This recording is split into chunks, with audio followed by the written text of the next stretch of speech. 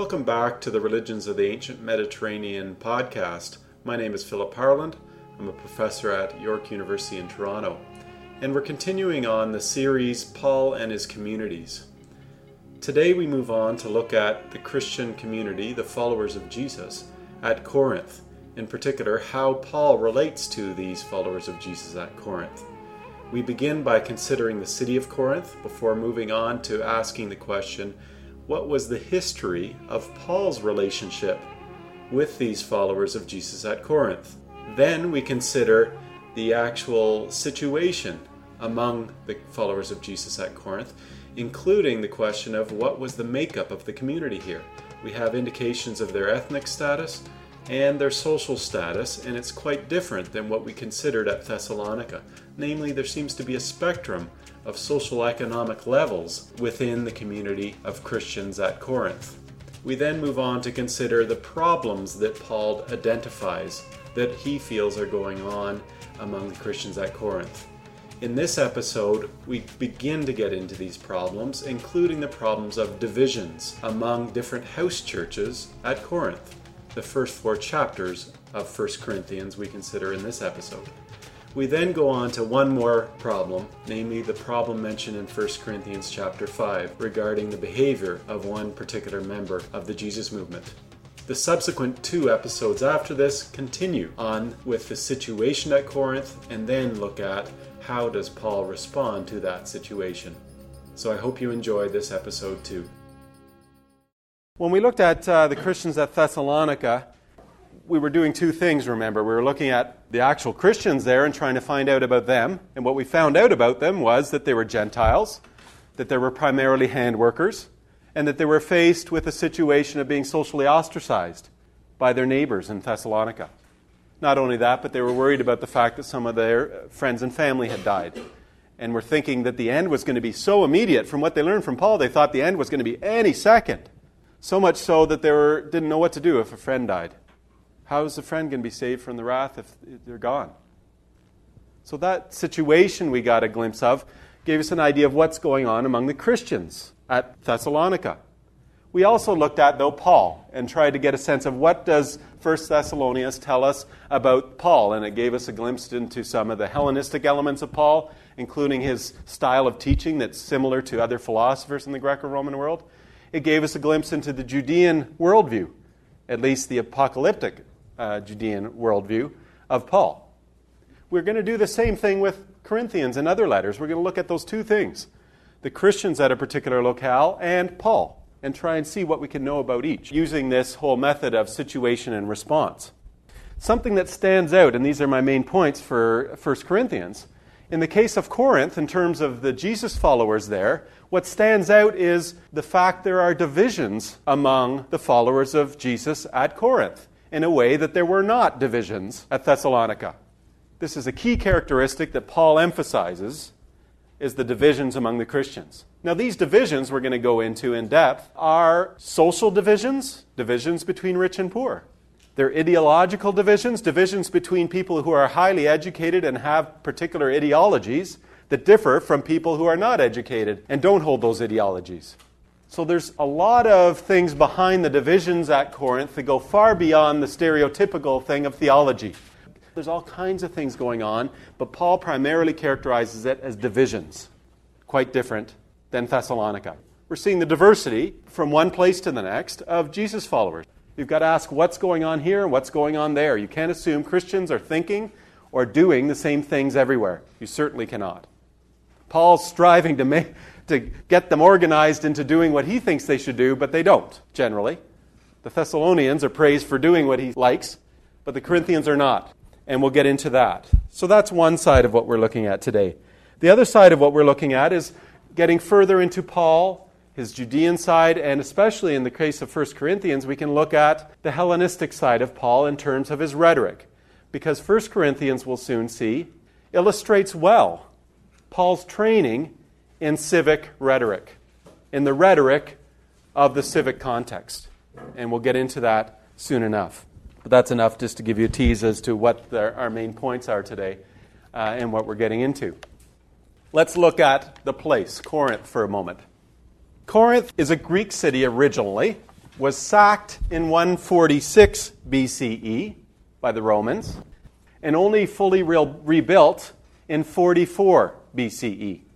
And when it was rebuilt by the Romans. And what the Romans did is what they sometimes did elsewhere. They needed a place to retire their soldiers, and so they found a Roman colony. So this phrase, Roman colony, is what scholars use to describe these retirement areas for Roman soldiers. The result of this is the Greek past is still there to some degree. However, Corinth becomes more heavily Roman, and Latin is more prevalent in the inscriptions that are found there than Greek is, even though it's a Greek city.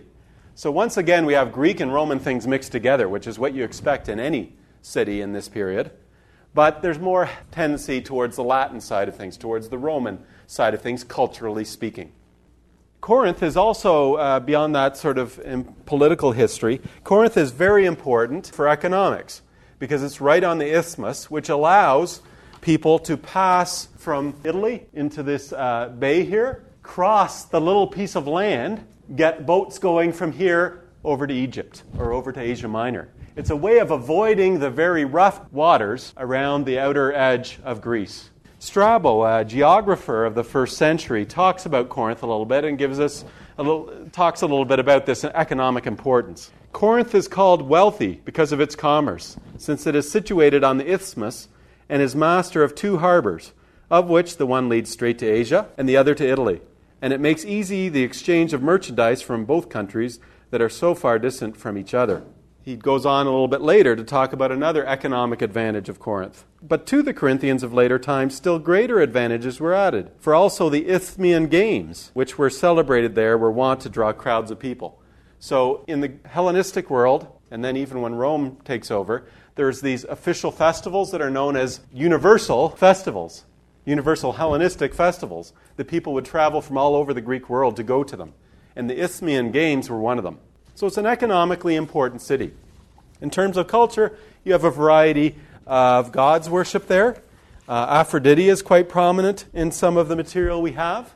We don't have much evidence of Judeans there, except for one little fragmentary Hebrew inscription, which is hard to date, which may be reconstructed. They're not sure. We just have part of the Hebrew word there as a reference to the synagogue of the Hebrews. And we do have evidence of Judeans in Paul's first letter to the Corinthians. We have evidence of it that we'll get into soon. Let's move on to the question of how Paul relates to these Christians at Corinth. The same question we asked before we got into 1 Thessalonians was, okay, we've got this letter. Do we have evidence of what happened before the letter was written? And in the case of 1 Corinthians, we do have quite a bit of evidence of what happened before it was written. And also evidence that helps us understand the letter itself as a result. First of all, you have Paul's initial visit, which you have to have. It turns out in 1 Corinthians, he gives a glimpse into the message he teaches once again when he went to Corinth. And at the beginning of chapter 15 of 1 Corinthians, he summarizes his main message when he goes to places. Remember, we had that with 1 Thessalonians, but here are some elements added to it that are worth pointing out. So at the beginning of chapter 15, he says this, "Now I would remind you, brothers, in what terms I preached to you the good message which you received, in which you stand, by which you are saved, if you hold it fast, unless you believed in vain." Here he goes. "For I delivered to you as of first importance what I also received." This delivering and receiving language is the language of tradition, the language of things being passed on. And so he's claiming that this is a message that others use when they go to different places too. "For I delivered to you as of first importance what I also received, that Christ died for our sins in accordance with the Scriptures." That phrase right there is loaded, and it's loaded with something we haven't seen yet, expressed quite this way. This idea of Christ dying and being raised, we already saw important when we looked at 1 Thessalonians. We haven't yet seen quite this blatantly in a summary statement, the idea that Christ's death somehow accounts for human sins. So that seems to be part of what Paul teaches when he goes somewhere, that Christ died and was raised, and that has some implications for human sin. And somehow that this idea of Christ being a sacrifice for sins is something that is understood to be reflected in Jewish scriptures, in accordance with the Scriptures. That somehow Paul teaches that this is something that's in the Jewish Scriptures, in the Torah, in the law, The law is his authority when he's teaching. This will complicate the whole notion of what is Paul's view of the law later on when we get into it with Galatians. The authority for his whole gospel, his good message, is the Scriptures, according to what he's saying here.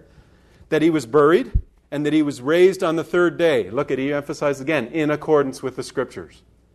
And that he appeared to, and he's going to list Peter and then all the other people that he appeared to. But this idea of Christ dying for sins, that Christ was raised, and that both of these elements are based on an interpretation of the Jewish Scriptures. In the case of a first century Judean like Paul, his Pharisaic background determines how he interprets Scripture, and the fact that he's a Pharisee who believes Jesus is the Messiah totally changes how he interprets things. He's still using Pharisaic methods, but another Pharisee wouldn't agree, right? He may point to the same passage, and another Pharisee would go, no, I think it refers to this or that. So it's differences of interpretation is what it comes down to.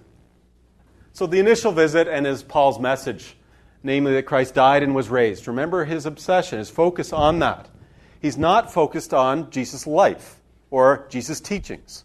That is not the focus of Paul's good message. The focus of Paul's good message is Jesus died and God raised him. After this initial visit, we know that Paul wrote a letter before he wrote 1 Corinthians because he refers to it. So if you look at that passage, 1 Corinthians 5:9, Paul just refers to, in my letter to you. When he's talking about a letter we don't have. So 1 Corinthians is not 1 Corinthians. It's a quick way of putting it, right? There was another letter that we just don't have.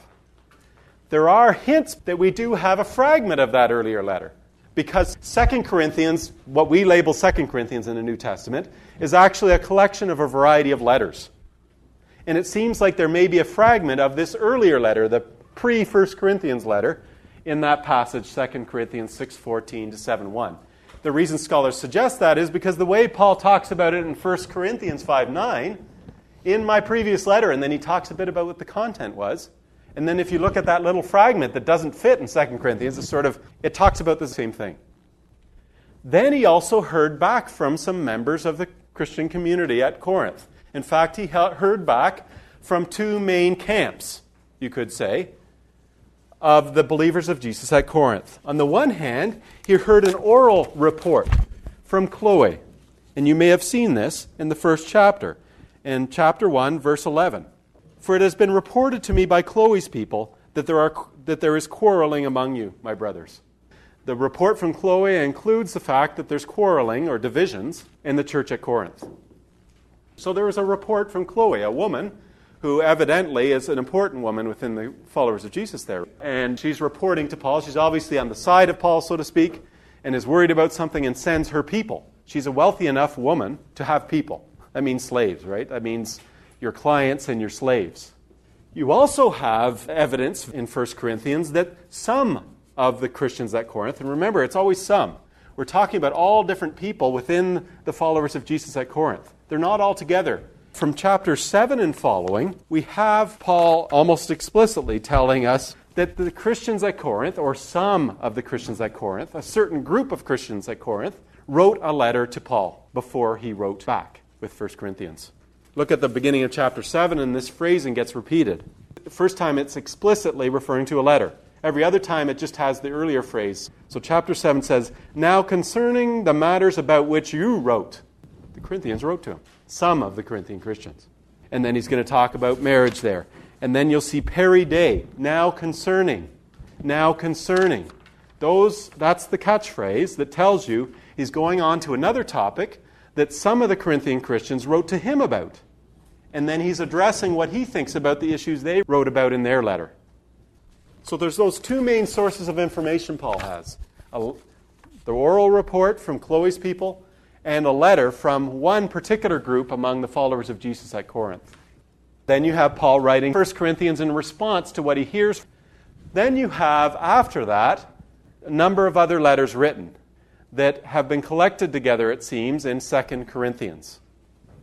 We won't get into those fully today, but just to mention to you, they show a continuing tensions in the relationship between Paul and the followers of Jesus at Corinth. Paul's relationship with the Corinthians is quite different than the Thessalonians in that regard. Paul has nothing but praise when he's talking to the Christians at Thessalonica. That is not the case in his relationship with the Christians at Corinth. There's quite a bit of difference then in how Paul relates to different communities.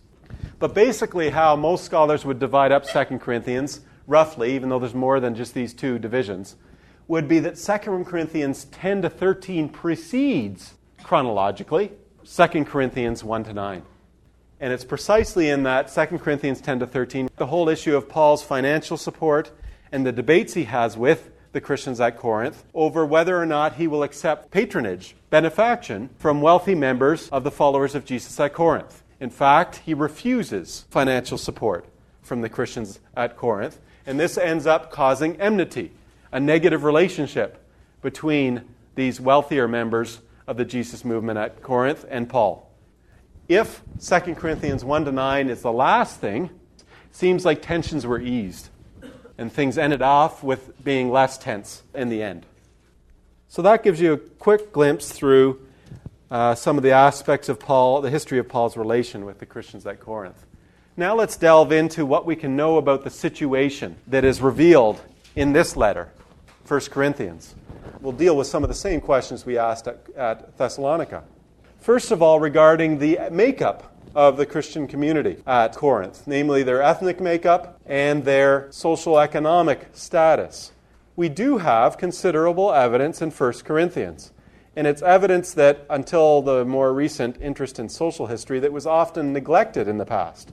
You may remember I've alluded to a common theory of the social level of early Christianity.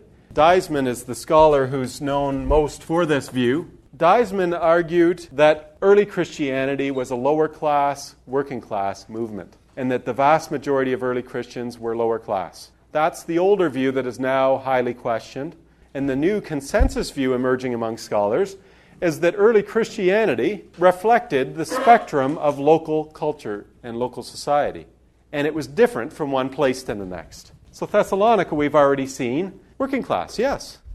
But Corinth? No. Quite a variety of social levels, it seems, within the community at Corinth. So much so that we have wealthy people among the Christians at Corinth. Some of the problems Paul discusses that he sees going on among the Corinthians can almost only be explained as the activity of upper-class Corinthians who belong to the Jesus movement. So there's a spectrum of social levels within early Christianity in the new consensus view of scholarship that challenges Deisman's old view.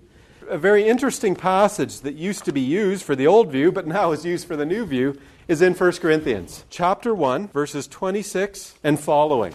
Look what Paul says here. For consider your call, brothers, not many of you were wise according to worldly standards. Not many were powerful. Not many were of noble birth. This phrase, noble birth, eugenes, well-born, is the common word used for the upper classes in the Greco-Roman world. The key here is that once you start interpreting this in light of the other problems at Corinth, not many tells you some. Some of you are well-born. Some of you are upper class. Some of you are among the influential in Corinth. And what I would suggest to you is probably that followers of Jesus reflects the social structure of Corinth, perhaps. So that there's some upper-class people in the Jesus group, some lower class in the Jesus group, and that there's a spectrum in between, and that may mirror Corinthian society generally. We'll get into some of the problems more fully that illustrate this upper-class element that is there, and I won't say much more about it now because we've got lots of time when we're working through the problems. Now, in terms of ethnic identity, we do know that there are at least some Judeans, if we can interpret something in connection with Acts reliably. You know how we need to be careful about using the Acts of the Apostles when we're reconstructing what's going on with Paul? Once in a while, there are things in Paul's letters that are also referred to in Acts. And there you're on reliable ground, moving from Paul to Acts. It turns out that both Acts and Paul talk about a figure at Corinth, Crispus. Paul, in chapter 1, just refers to the fact that I'm thankful that I baptized none of you except Crispus and Gaius. If you go to the account in Acts 18, you see that Acts reports that Crispus was the leader of the synagogue. So this is a Judean, not only a Judean, but a Judean who was a leader of the synagogue at Corinth, who now belongs to the Jesus group here. But we're just using Crispus as an example. There's some Judeans among the followers of Jesus at Corinth. However, the majority seem to be, or at least most of the problems Paul deals with here, reflect not Judeans, but Gentiles. So once again, our argument for the Gentile status of most of the followers of Jesus at Corinth will just come out as we're working through these problems that Paul identifies. Let's get into some of the main problems that Paul identifies that are going on that reflect the situation at Corinth.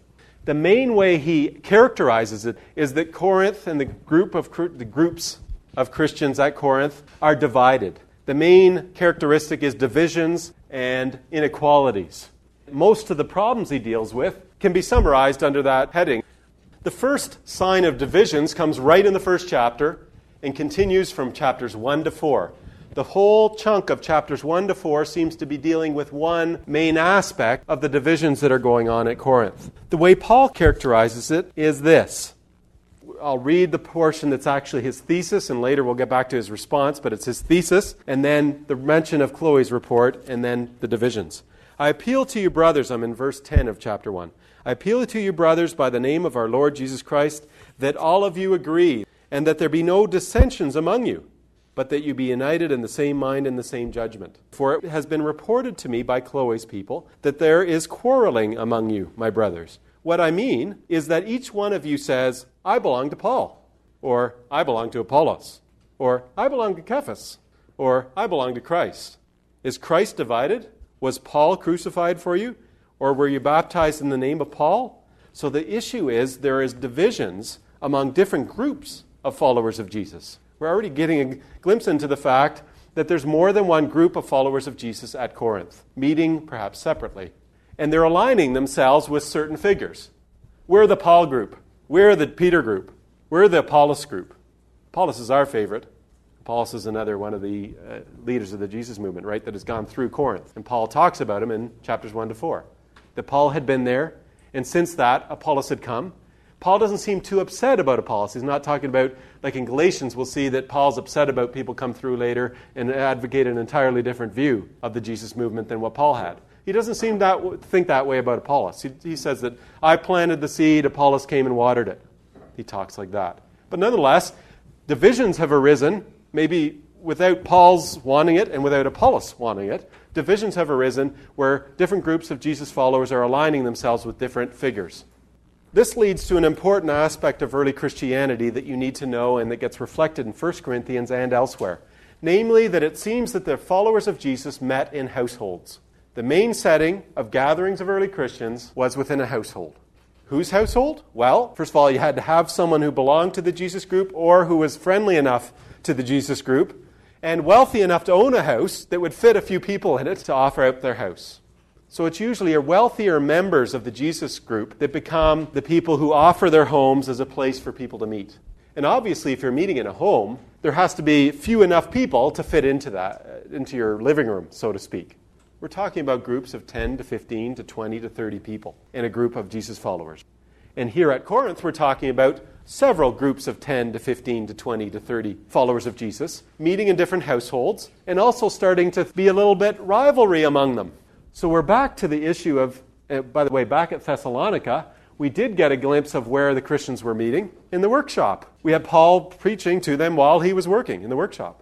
That's another social setting, in other words, in which you could have gathering of followers of Jesus. But in terms of worshiping together, in terms of engaging in worshiping the Jewish God together and honoring the Son of that God and all that, that would be taking place primarily within private quarters of someone's house. And at Corinth, it would be the wealthier people that we've already alluded to who would be supplying their household. Which brings us to another factor that's important to mention in connection to this section, chapters 1 to 4, that deals with the different groups meeting in different households. And that is, it's a practice among the wealthy, not within Christianity specifically, but a practice among the wealthy in Greco-Roman society, in places like Corinth, is to have rivalries with your peers. I'm a somewhat wealthy person in Corinth. I'm going to have rivalries with other people of my own status because it's a rivalry over establishing one's honor, and by shaming your peers, you establish your own honor. Remember that whole honor culture we were talking about here? Where you try and establish your own status, your own honor in society. It may be, and this is something Andrew Clark, a scholar named Andrew Clark, has looked at. It seems to be that at Corinth, these divisions are by household, and that it's the wealthy person who supplies the household. Not only that, but there may be rivalries between the leader and the leader of the other Jesus groups. Rivalries between them over status, over establishing honor within Greco-Roman society. So that's what you have chapters 1 to 4. When you go back to it, you'll start to see how that is integrated together that way. Paul repeatedly talks about quarreling, divisions among them, and trying to convince them to do otherwise. Tomorrow's asking whether or not how we have a wealthy person offering their home as a place to meet, and she's asking whether or not the members of such a group, the lower class members, in other words, the people that aren't the wealthy guy supplying the house, whether or not they may be involved in the rivalries. And what I've talked about so far may give a hint. Namely, if indeed it is rivalries between wealthy people that are being acted out through the house church division, in the Greco-Roman society, there's this idea of wealthy people having clients. Wealthy people having lower class people who respect them and come regularly to their homes and recognize their status. And the more clients you have showing how honorable you are, the more your honor status is built up within the society in which you live. And so in that regard, perhaps tomorrow's right on the right track. In that regard, the fact that the members of the Jesus group, the lower class members, are part of that rivalry just simply because they're clients of that patron. They're clients of that benefactor. We're moving into more guesswork based on what we know about the culture. Let's move on to some of the other problems and issues that Paul raises. Thou shalt not sleep with thy stepmother, chapter 5. I'm paraphrasing Paul, okay? So there's some other issues that are considered moral issues for Paul, where there's someone at Corinth who belongs to the Jesus group who is having sexual relations with his stepmother. Doesn't explain whether or not the father has died or anything. It just expresses this, and Paul basically answers, how on earth can you do this? Even the pagans don't do such a thing. So there's moral problems in some cases. So there's a mixed bag of what's going on at Corinth, right? The guy who's sleeping with his stepmother may not be the same person who thinks some of the more sophisticated thoughts will come to later in 1 Corinthians that some of the Corinthians are thinking, that Paul also objects to. So there's a mixed bag of what's going on at Corinth. That concludes this episode. I hope you'll come again. In the meantime, you can browse my website at philipharland.com. I like early Christianity.